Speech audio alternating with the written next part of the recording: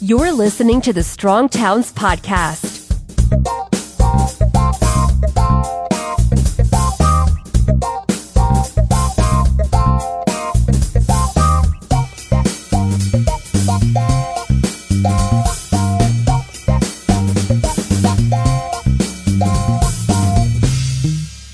Today we're sharing the audio from a live web broadcast in which we announced the finalists in our Strongest Town March Madness competition. Chuck Marohn hosted and asked representatives from the two finalist towns a series of questions about their strength, resilience, diversity, and more. Once you finish listening, please visit strongtowns.org/strongestttown to vote for the strongest. Voting closes on Sunday, April 3rd at 11 p.m. Central, and we'll announce the winner on our website on Monday, April 4th. Here's the podcast. Hey everybody, this is Chuck Marohn with Strong Towns. Welcome to the live web broadcast of the championship round of our Strongest Town contest. We began this contest at the beginning of March with 16 different cities across the United States. And in the intervening weeks, you have voted, you have selected, you have chosen two to be our final two in the final round. Now, going into the final round, we had Hoboken versus Sandusky and Rachel. I want to bring you in here now. Let me introduce Rachel Quidnow. Rachel's our communications specialist at Strong Towns, and you have been kind of the person organizing this whole event. Talk to me a little bit about the Hoboken versus Sandusky. Where'd we end up with that one? Yeah, it was both of these were pretty close races. I know that there were representatives from these towns that were campaigning very hard. One of our Strong Towns writers, Andrew Price, lives in Hoboken, and I saw a photo of him hanging up posters in his town to try to get people to vote for this. So there's been a lot of enthusiasm, which is exciting. The final vote percentage came down to Hoboken getting 62% of the vote and Sandusky getting 38%. So well done, everybody. This has been really exciting, and thousands of people voted. All right, on the other bracket now, we had Carlisle, Pennsylvania versus Holland, Michigan.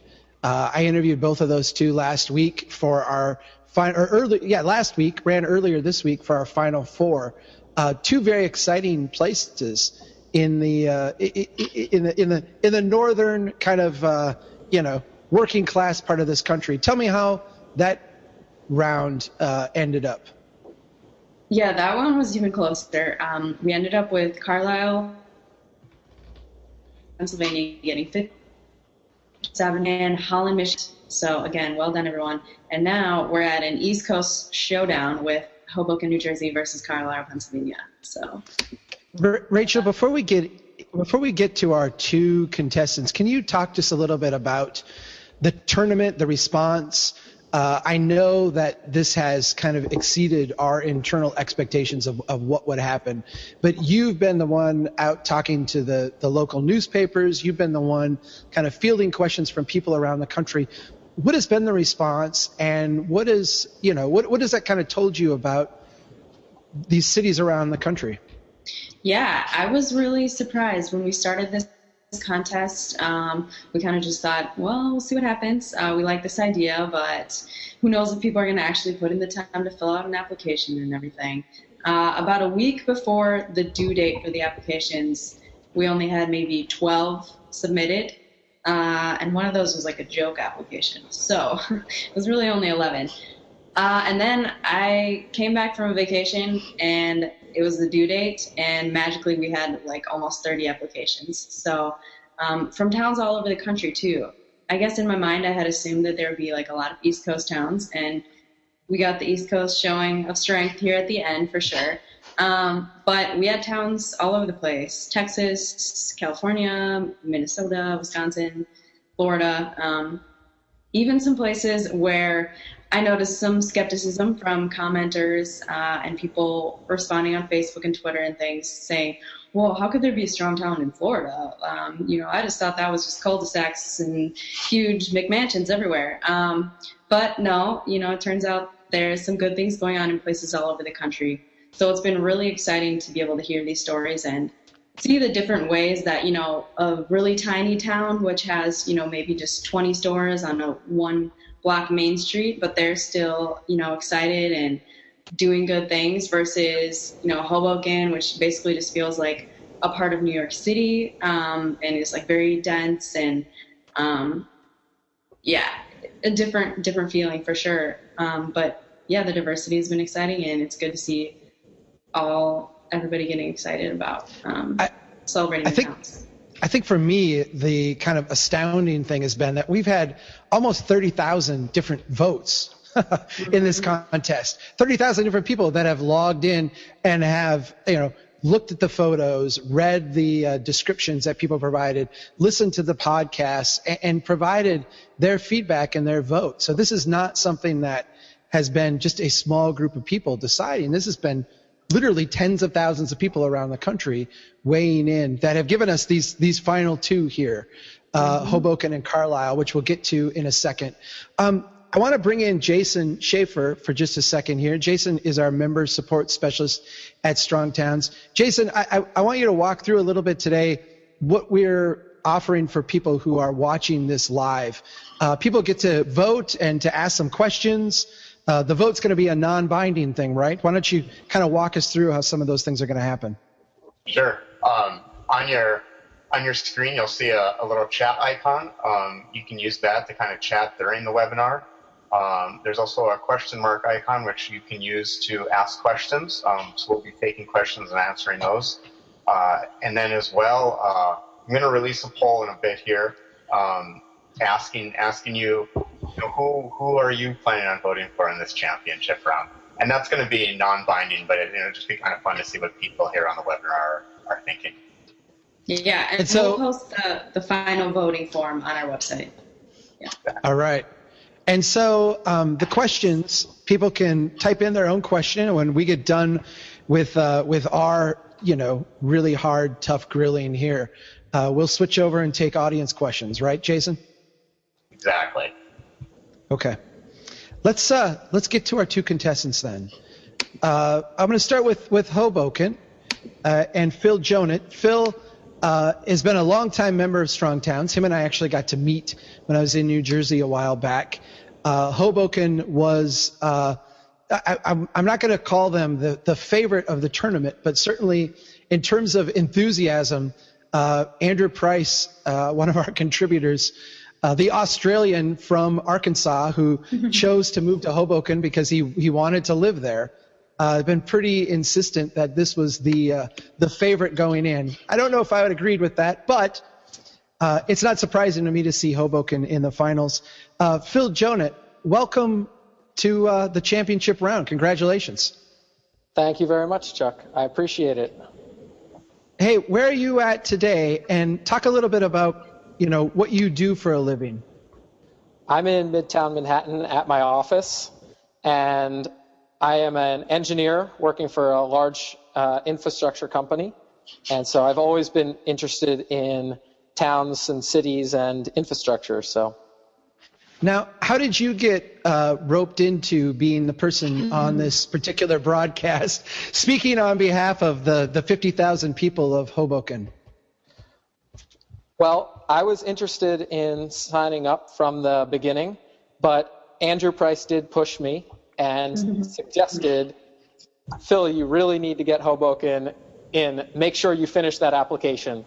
And so I did, and I had a few people from City Hall, Ryan Sharp and Chris Brown especially, who helped me out with the write-up. And gave me access to the city's Flickr account for photos, but I did not. Otherwise, I'm the only technical member of this team. If you were going to describe Hoboken to the viewers here today, people who have not been there and not seen it, what would be the way that you would describe it? Hoboken is a small, dense city. There's over 50,000 people living in just over 1 square mile.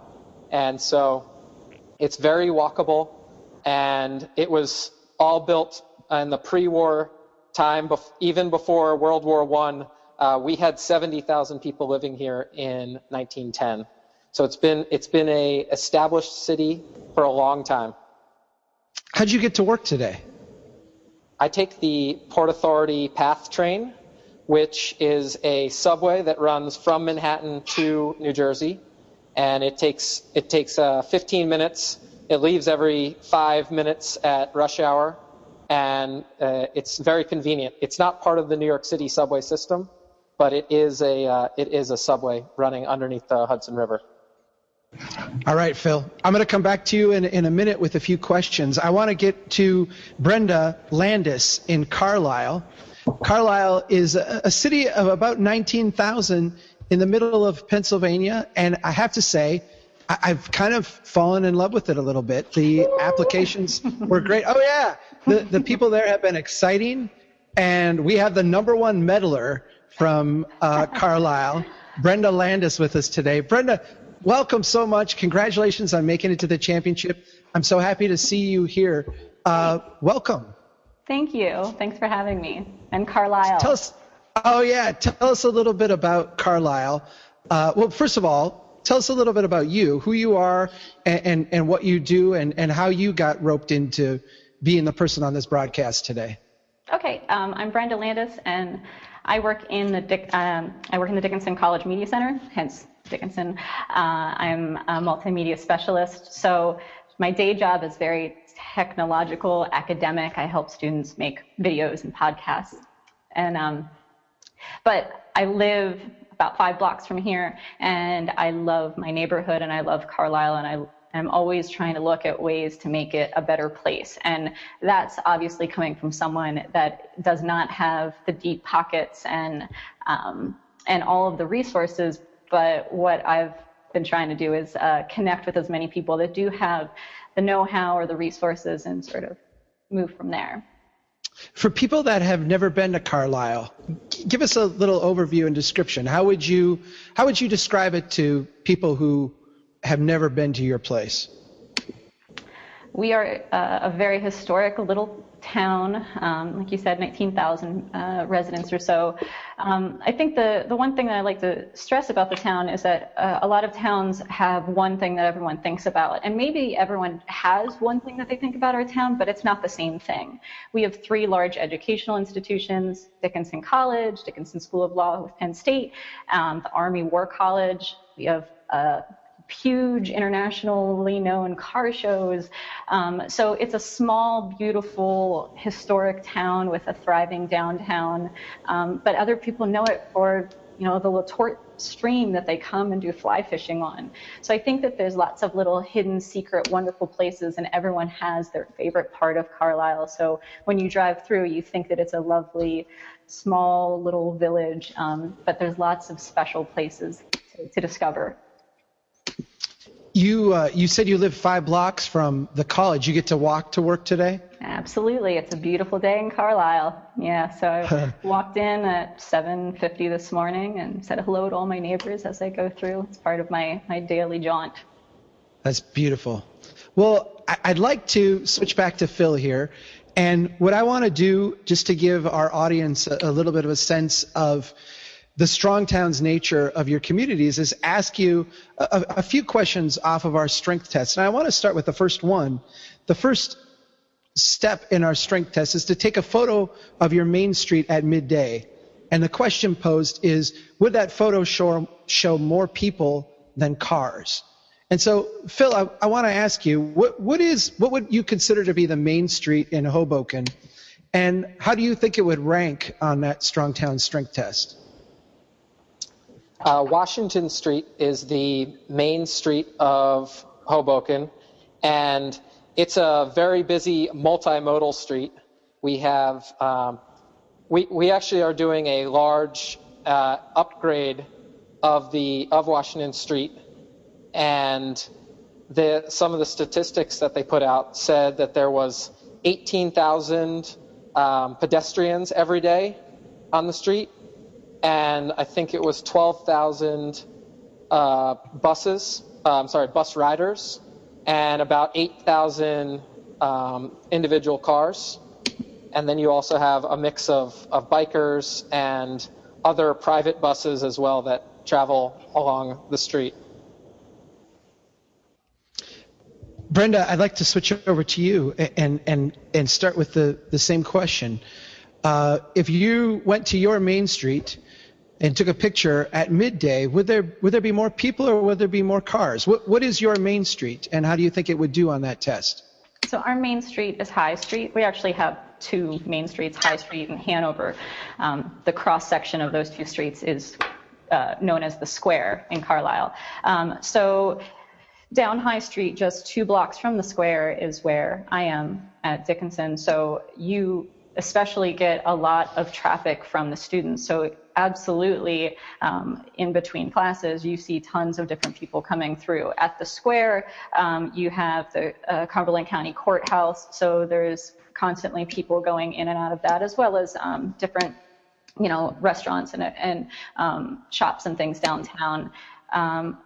Although it's not directly at noon, one day out of the week, right there at the Square, at the church across from the courthouse, we have our Farmers on the Square farmers market. And again, it's a thriving space that there's, lots of pedestrian activity, bikes, walkers.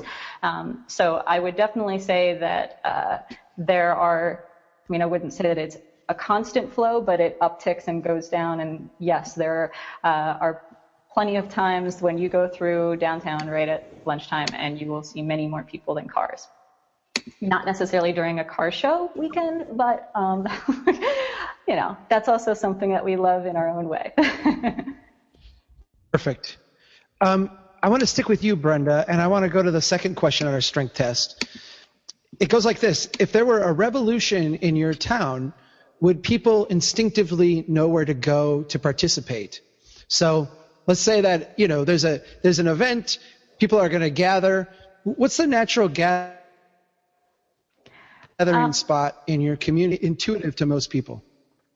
That is absolutely the Square, and there has been a revolution in Carlisle. It was the Whiskey Rebellion in 1794 when our president, Washington, showed up over, some people were upset about a whiskey tax.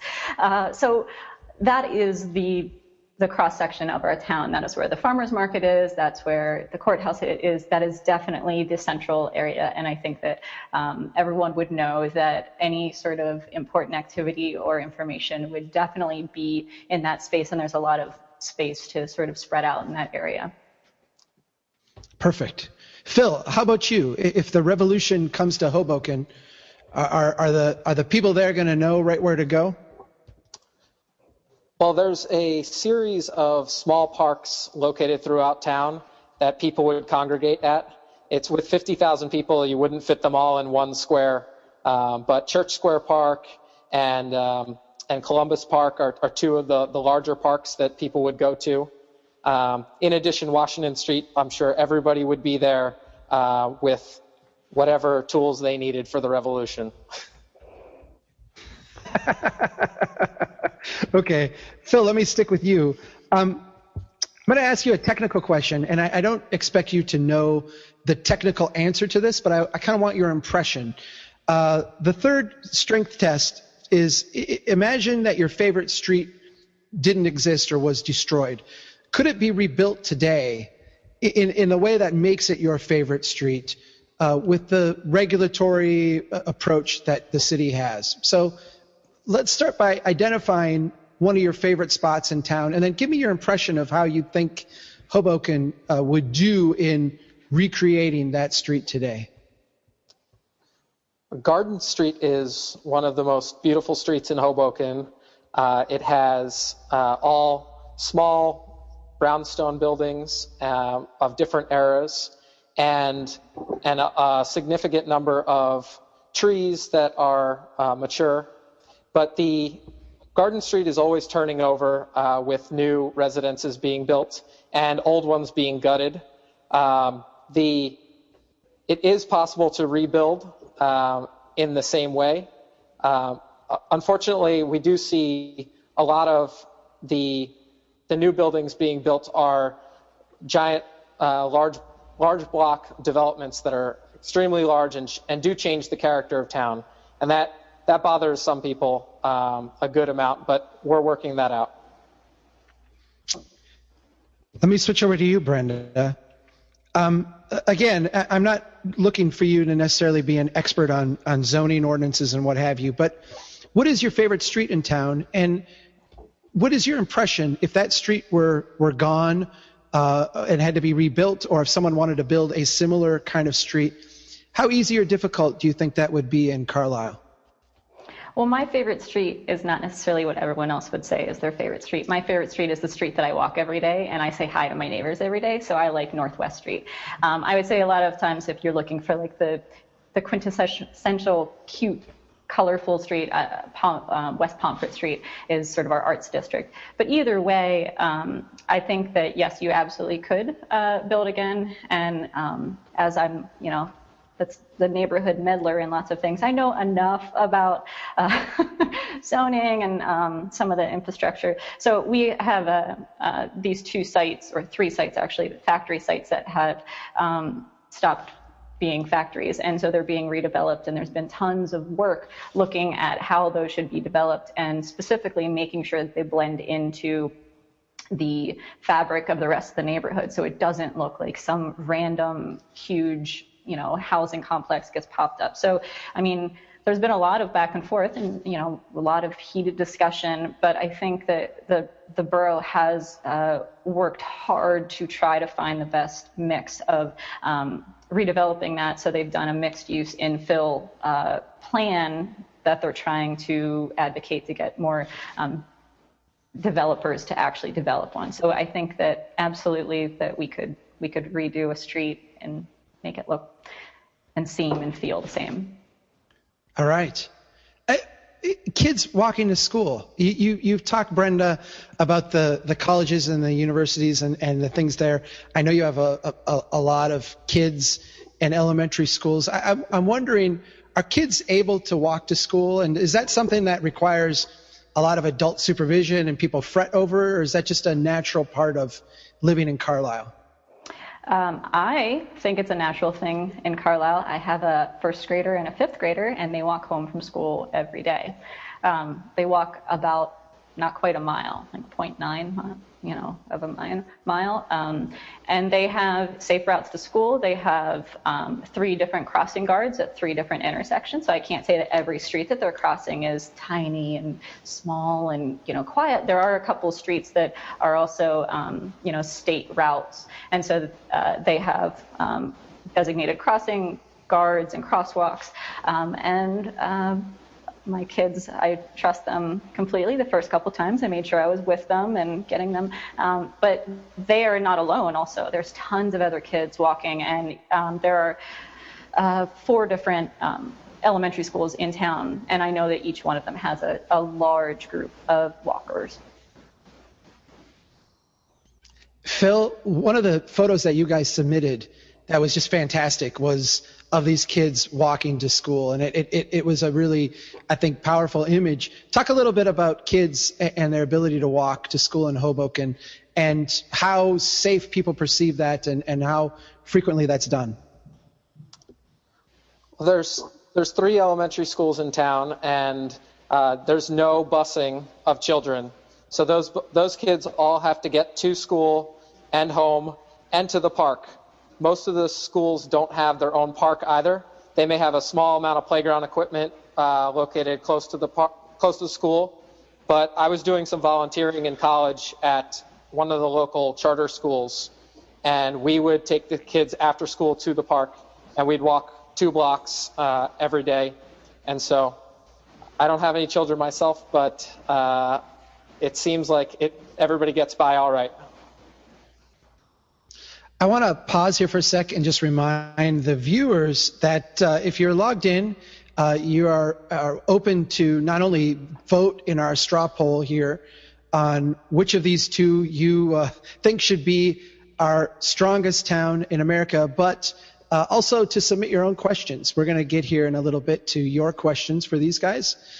Before we do that, I want to, Phil, ask you about different generations living in the neighborhood. One of the keys in the Strong Town Strength Test is, are there neighborhoods within your community, not necessarily every neighborhood, but are there places in your community where 3 generations of people can all live within walking distance of each other? So can we support young families or young professionals? Can we support young people?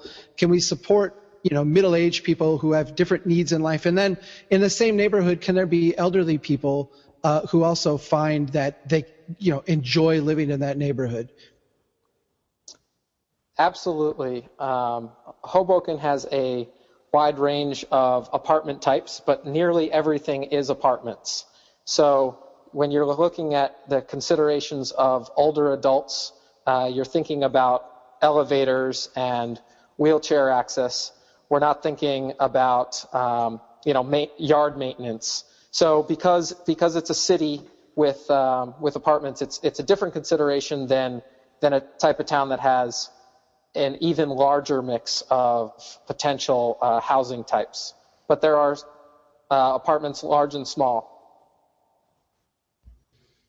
Brenda, I'd like to ask you the same question. When you think about the neighborhoods in Carlisle, is there a neighborhood or are there multiple neighborhoods where people of different generations could all live within walking distance of each other? Absolutely. I think all the neighborhoods in Carlisle have that trait. So there are different housing styles, sizes. So there's some very small houses, under 1,000 square feet. And there's much larger ones. But even, I know that my neighbor across the street, her daughter, who's in her 40s now, she lives, 3 blocks right down around the corner.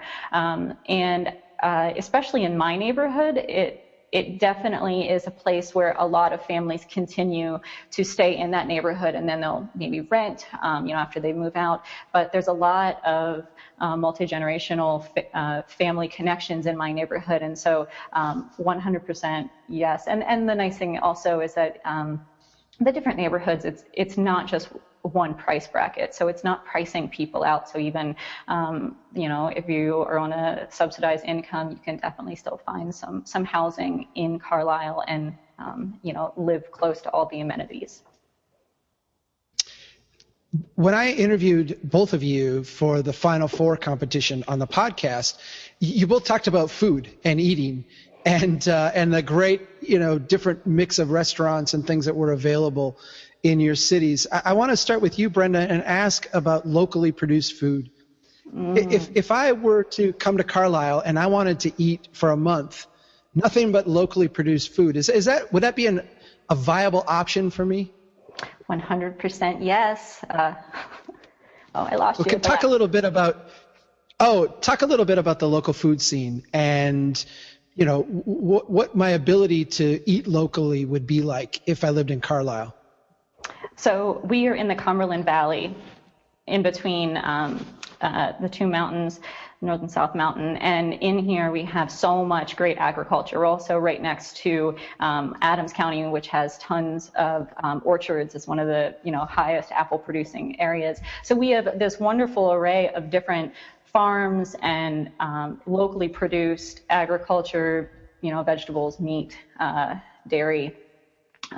And so not only can you go to the farmer's market, obviously I know a lot of towns have farmer's markets, but this is a local farmer's market, as in you have to be within 50 miles to be a vendor there. So when you go to our farmer's market, that these people have created their, grown or, baked their bread nearby. Occasionally there's a guest vendor, but the core vendors have to be local. And there's been a large push, obviously, in the past couple years, especially, that a lot of the restaurants in town are making use of this incredible resource that we have. So I can go over to the restaurant called the Whiskey Rebellion, and at the bottom of the menu, it lists all the different farms and all the different places where they're getting stuff from.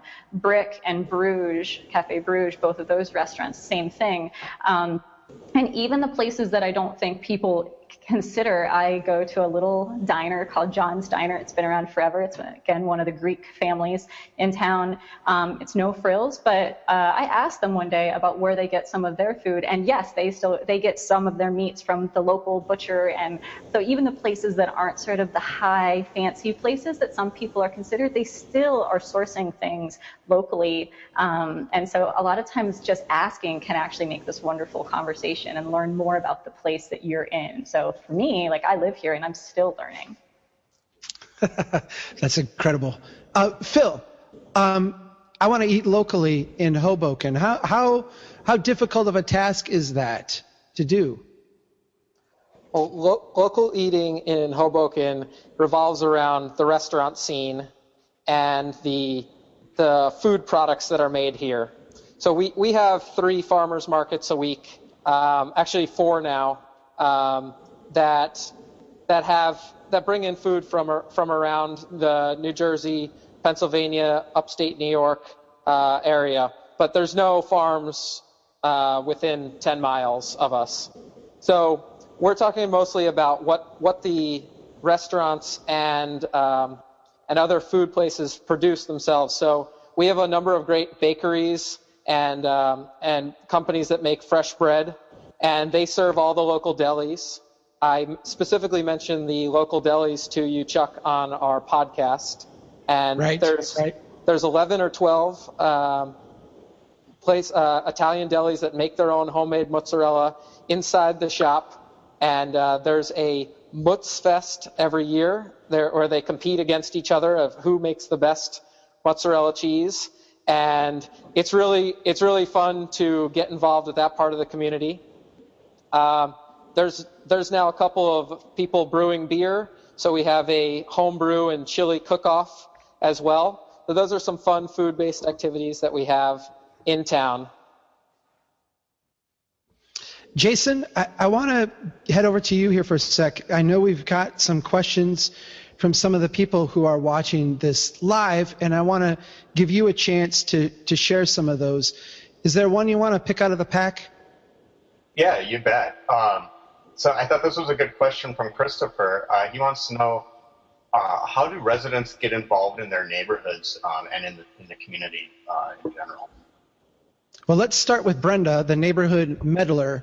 Brenda, how do people get involved in their neighborhoods? You're kind of the poster child for that. So tell us your story a little bit, and what have you seen other people do?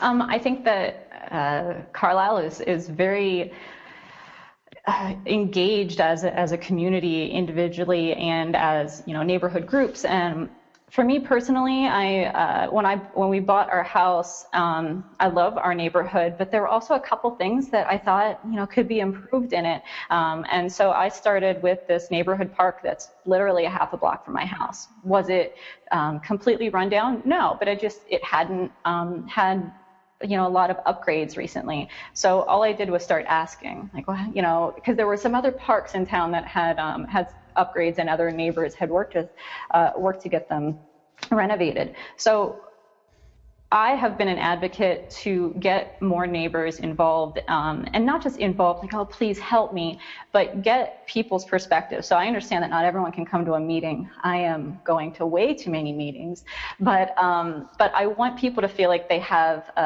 the ability to help sculpt their space. So as we were looking at that renovation, we had lots of meetings, but more like conversations with neighbors that have lived there a long time. What is good? What is bad? What do you want? And as that has gone on, especially with the redevelopment of these factory sites, there have been larger meetings or, working sessions, again, asking people what they want to see or how they can get involved. And for me, one of the things that I think that I take on, and I don't expect everyone else to do it, but I do have a little bit of flexibility to attend some of these sessions, and the papers will kind of give a synopsis of what happened at these meetings or at these sessions, but I take copious notes and tons of pictures, and I post them out on our blog. So the people that can't come are well informed, and then they get more invested, and they are interested in doing more. So last thing I'll say is not this weekend, but the next weekend on the 9th. We have an event in my neighborhood in conjunction with other churches and other orgs. So it's not just one group doing it. It's neighbors helping neighbors. We've sourced about 25 different projects from residents. We're going to clean up backyards. We're going to clean up the park. So it's not just a cleanup. It's about sculpting your space and allowing your voice to be heard and your opinions. What's the reaction in Carlisle to neighborhood advocates? Does the city embrace them? Are people leery of them? Is there a cooperation back and forth? What's the attitude towards people who step up and get involved? They are very open to having us involved. I think the main thing is that a lot of times, with boroughs or towns, and when you have your council meetings, there are people that show up and say, I don't like this, change it. But they're not saying, I don't like this, how can I help you change it? And so I think that we've softened this a little bit over time by showing that there's lots of people that will do a little bit of the extra work. Because I understand, their tax base only allows for certain amount of positions, and those people have regular jobs that they have to continue doing. So if there's some things that we can take on to make our neighborhoods better, but we do have to rely back on them. So, Parks and Rec, I have to, Andrea, who is the director of Parks and Rec, she has come through to find some additional funding all of a sudden. And the Partnership for Better Health gave us an extra grant because we found out our bid was a little bit too high. And it wasn't that the whole plan was scrapped. Everyone worked together to make sure that this important thing continues to happen. So yeah, from everywhere, everyone from the mayor to Chris Varner, who is the Elm Street project manager, who was on the podcast, Parks and Rec, the Downtown Carlisle Association, all these different groups come together to advance our town and make it a better place. Phil, I want to ask you about the role of neighborhood and neighborhood advocates, individuals who want to step up and do things. How are they perceived in Hoboken? And talk a little bit about, leaving Andrew Price out of it because he's a crazy man. Talk a little bit about the ability of people to make a difference in Hoboken. Well, I moved to Hoboken when I went to Stevens Institute of Technology, and there they have a service fraternity that does volunteer efforts. I know that a lot of students get involved in the town with the schools, with the churches, and all the different civic organizations. And so I've continued that post-college, and including on the Hoboken city-sponsored green team right now. One story I'm thinking of about people being involved with Hoboken involves the waterfront that I alluded to. Hoboken has a mile stretch of the Hudson River and overlooking New York City. And in the early 90s, there was some development plans. I believe New Jersey Transit was involved and others. And the citizens really rebelled against what they were planning on building along the waterfront. And there was a group called the Fund for a Better Waterfront that got involved at that time, came together at that time. And since then, they've continued to hire their own architects and build their own plans for what they think should happen.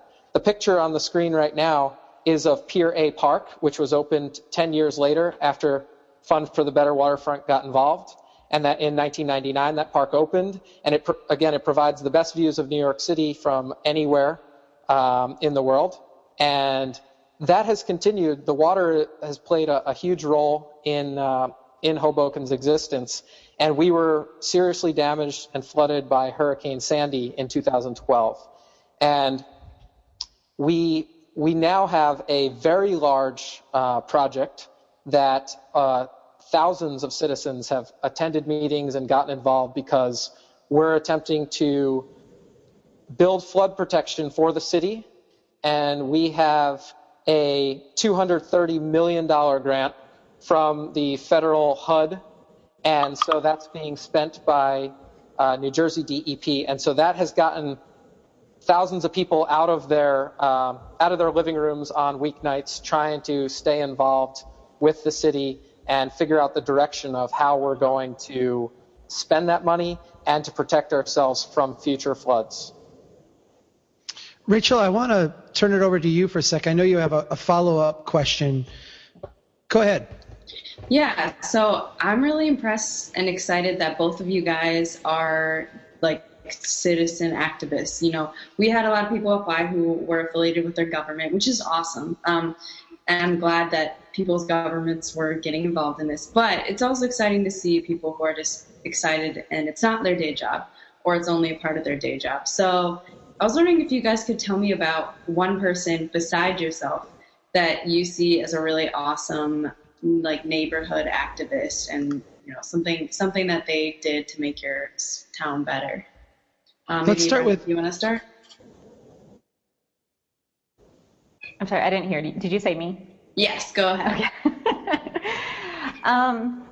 I will say, I'll go back a little bit. So one of the things that I think people don't think about is that they get involved and they're like, I'm going to do this one cleanup and I'm going to finish, but it sort of becomes like a snowball that keeps going.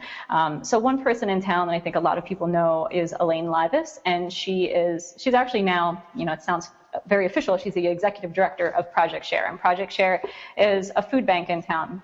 But for her, I mean, this started 25, 30 years ago, and she saw a need for certain, you know, for families in town that didn't have enough provided for them, and there wasn't as much of a base of resources for people. So she started by taking food in the back of her pickup truck directly to people's houses. And that's how it started 25 years ago.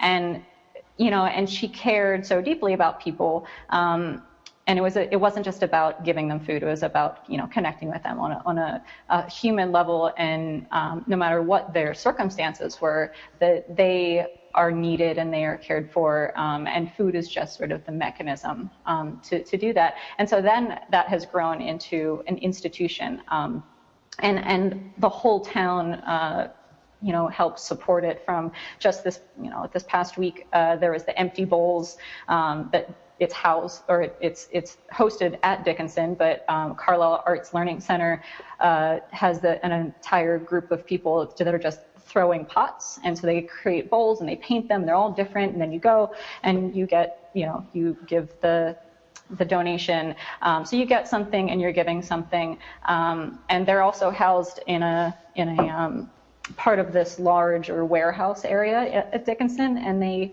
pay $1 rent a year. So it's sort of one of those spaces that now they have a ton of people working for them and hundreds of volunteers. But it started from one woman in the pickup truck, some food in the back. She was going directly to people's houses. So that shows the evolution of just how far someone can go when they have a passion and they just want to they see an opportunity to make something better. Phil, how about you? Some other person in the community that you can point to as being a really great advocate? I don't have a single great story like Brenda's story, but I know that there's been a number of volunteer groups that have sprung up based on, you know, citizens, their desires for their community, the Fund for a Better Waterfront that I already mentioned, the Quality of Life Coalition, the True Mentors, and Hoboken Volunteers groups are all some groups. And I will say, you know, quick shout out, our mayor was a activist trying to work on parks issues, especially in open space issues. And I think that's kind of how she got her start. And so that's a success story. Jason, I want to switch back over to you. I know there's some more questions that have been submitted. Can you pick one out of the group there? You bet. And while we have Phil on, Phil, this is a question directed to Hoboken. It's pretty interesting from Kevin. And Kevin asked, I'd imagine the Trans-Hudson communities are blessed to be so close to New York City. So guys, what makes Hoboken stand out from, say, Jersey City, Weehawken, or some of the other communities here in MIC? And how can Hoboken's success be attributed to proximity and luck? Well, Hoboken stands out from the other cities for a number of reasons. the first thing that comes to mind is that we have more historic buildings that are intact. As I mentioned earlier, that we were fully built out by 1910. The whole city had been pretty much built by then. 70,000 people were living there. And a lot of that remained without getting knocked down throughout the 50s, 60s, and 70s when the town really was struggling. I think we probably as a town were probably not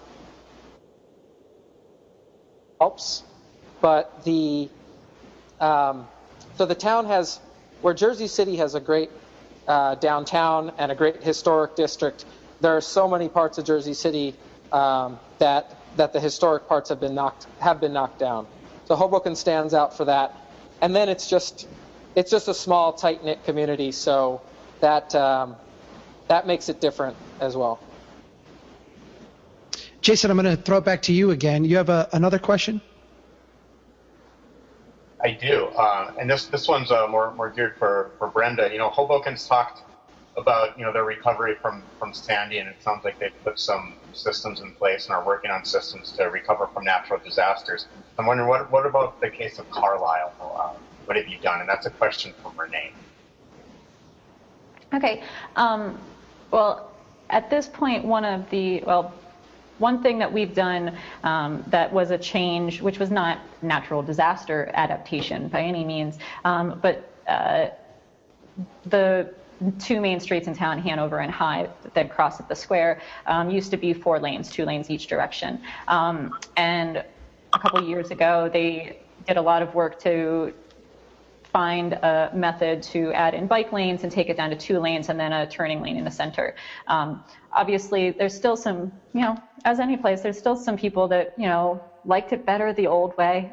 But the thing that that I think Carla was trying to do was to have that cozy, comfortable downtown feel come back, allow pedestrians to walk more comfortably without feeling like it was a drag strip. So that's one change that has been implemented. And then the other ones are more of the ones related to these factory sites. So there are 2 factory sites that have been torn down now. One is 10 acres and the other is, I forget exactly how many, but it's at least double that.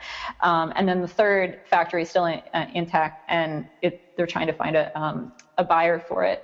But with that comes opportunities. So it's not just about developing, putting in new retail, new business, new homes. It's also about trying to find opportunities to add additional connections. So continuing some of the bike paths, using the redevelopment of those spaces to add in stormwater management, because there are, so we have the Latort in town, which is the Latort Spring Run, and then there's this underground waterway called the Molly Grub. A lot of people don't even know it exists. But these are waterways that then, sometimes things back up when there's, a large, heavy storm. So these are some opportunities that Carlisle has chosen to implement into the plans of the redesign. And that way it helps with the developers paying for part of it, but it's also very incremental, so they aren't just, taking on a whole bunch of debt right now just to get everything implemented. They're going out for grants. They're leveraging who has a contract or who's interested to kind of make all these things happen. So there's many different moving parts, and I think they've done everything as well as they could. They've opened it up to the public all along, so everyone is allowed to make, give their perspectives on what changes. And so it is a lot of change, and it's a lot for a lot of people in town to sort of take on, especially if you don't know a lot about infrastructure and zoning and all these changes. But I see it as a really positive thing that's happening, and I can't wait to see what happens when it finally gets implemented. Jason, we're getting towards the end here. I want to give you a chance, if there's one more question that we can put to our contestants here from the audience. Go ahead with that. Okay. Here's one that I thought was pretty good. I'll maybe add a bit to it. Is just asking about the communities and their ethnic diversity, and I'm going to add income diversity too. So do you have some areas of town, downtowns or what have you, that are, people of different backgrounds and different incomes that are meeting each other and having collisions and getting together, in those areas or in the community in general? Let's start with Brenda on that one. Brenda? Sure. So I live in a neighborhood that is very much a mixed income neighborhood. It's also, the northwest corner is sort of a neighborhood in its own, but then within it is a smaller neighborhood, which my house is just on the edge of it. And it's the traditionally African-American neighborhood in town. So, it's historically African-American. And so there's, people have moved out of that neighborhood, but that's why when I was saying about multi-generational families, a lot of the families in there are choosing to try to live in walking distance of their families. So we have that historic sort of demographic, but then we also have our Greek community. And we also have a Bosnian community. And those were a lot of people that came here during the refugee crisis. So one of my student employees here at the media center, he's Bosnian, and I've actually talked to him quite a bit. And he said about 1,000 people or so within the greater Carlisle, maybe even Harrisburg region, came here. And so there's a large Bosnian community, which some people don't even know that exists because, it's a sort of a newer, past 20 so years demographic. So there's definitely a great connection of different groups. Hope Station is right in that traditional area of our neighborhood, and they put on a wonderful event every year that's a Juneteenth festival. And so what I like about the other thing about Carlisle is that everything doesn't have to shut down the main street for it to be an event. It doesn't have to be at that level. So this is, not off the beaten path, but it's a couple blocks to the side. But then there's another event that is in May, and it's the Imani Festival. It's a multicultural festival, and it's just any type of different culture that we can, invite to representatives to sort of educate and have fun, and it's music and it's food and it's dance, and it's all sorts of wonderful connections coming together. So I think for us being a small town in rural Pennsylvania, I think that we have a lot to offer in that area. Phil, I want to give you a chance to weigh in on this one. Hoboken has a large diversity of different ethnicities and of incomes.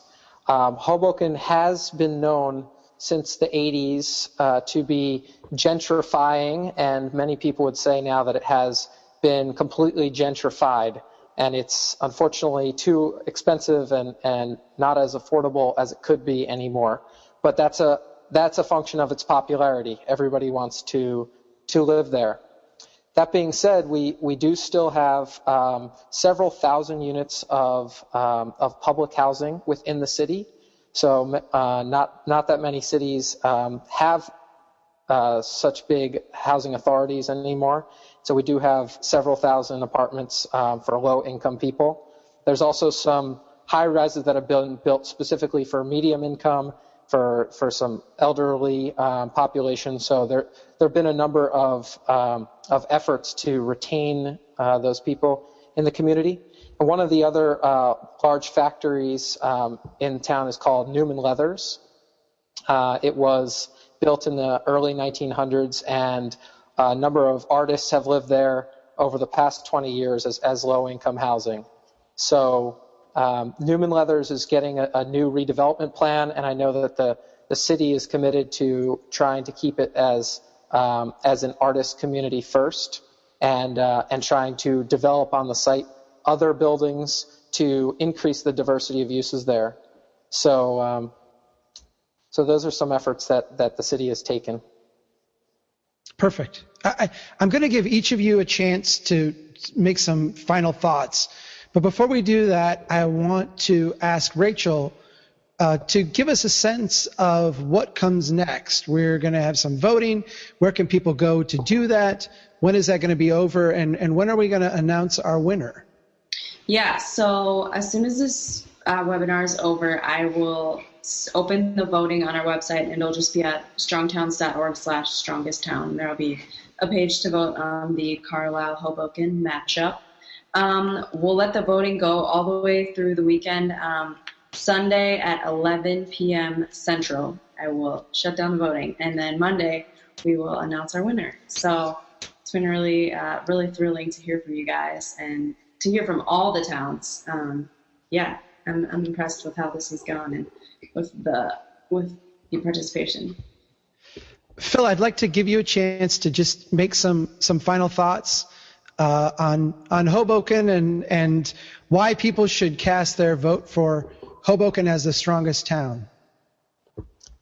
Well, I think there's many of the ideas that you've introduced me to, Chuck, from your Strong Towns principles are implemented in Hoboken, and they may have been implemented by historical accident or by wise governments throughout the years, but we have narrow streets with slow car traffic everywhere throughout the city. There's very few streets that you would consider high speed, and one of those streets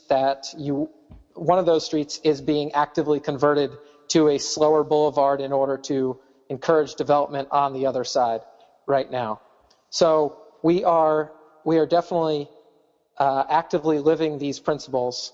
In addition, I do think that one of the principles I learned from you, Chuck, is about incremental development, that next allowing a neighborhood and a city to mature.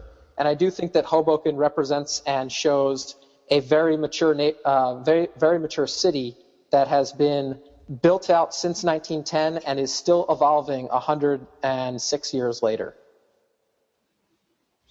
Fantastic. Brenda, I want to give you a chance at some final thoughts too. For people listening today, why Carlisle? Well, I'll just say that one of the funny things that I found when we went through this entire process, and I would post out about, come on, vote for Carlisle, even the people that love Carlisle, they were like, I'm going to vote. Truckee has all these things, right? So I think that the thing that I want to dispel is like, Hoboken, you guys are big and wonderful and you're part of New York City, but not really. And, so we can't compete if it's just apples to oranges. So you have to look at Carlisle as a small town that has it's kind of scrappy and we'll do what we can, even though we don't have all of, this list of things. When you compare us against all these other places, is it beautiful? Yes, it is.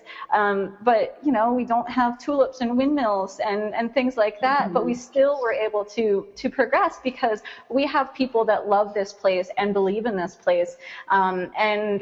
And like I said, because we don't have this one poster child that I can say, this is the thing that we're about so many different areas, big and small, big institutions and, little tiny art installations that maybe you have to walk around town to sort of see the little birdhouse that some kid at Carlisle Arts Learning Center painted, but it's in that tree. And so it's all these little tiny things that every single person that is in this town, whether they know it or not, somehow progresses Carlisle forward, be it through, active work as, sort of what I do and other neighbors, or more just sort of beating the drum of Carlisle is a wonderful place and just advocating and being proud of where they're from. And the reason why we are here in this final is not because I submitted a form back in February and forgot completely about it until you guys messaged me.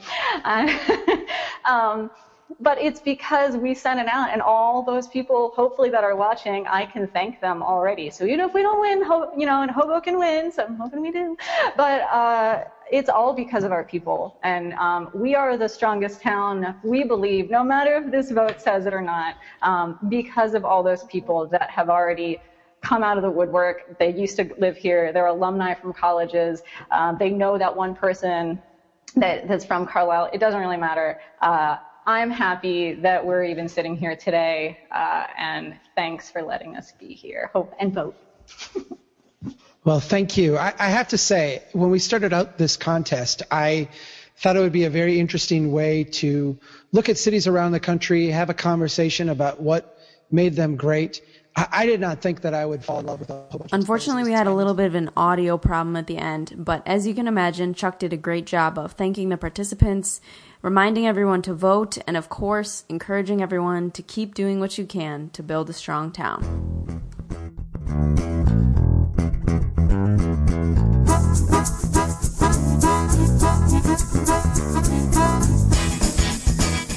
We need your help. If you think the Strong Towns message is important, don't keep it to yourself. Pass it on. You can get more information and sign up to be a member of Strong Towns at strongtowns.org.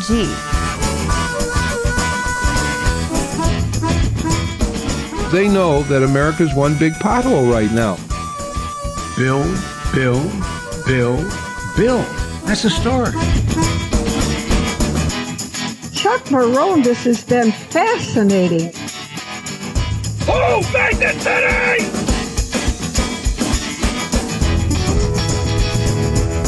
I like you. I like your vision of the world.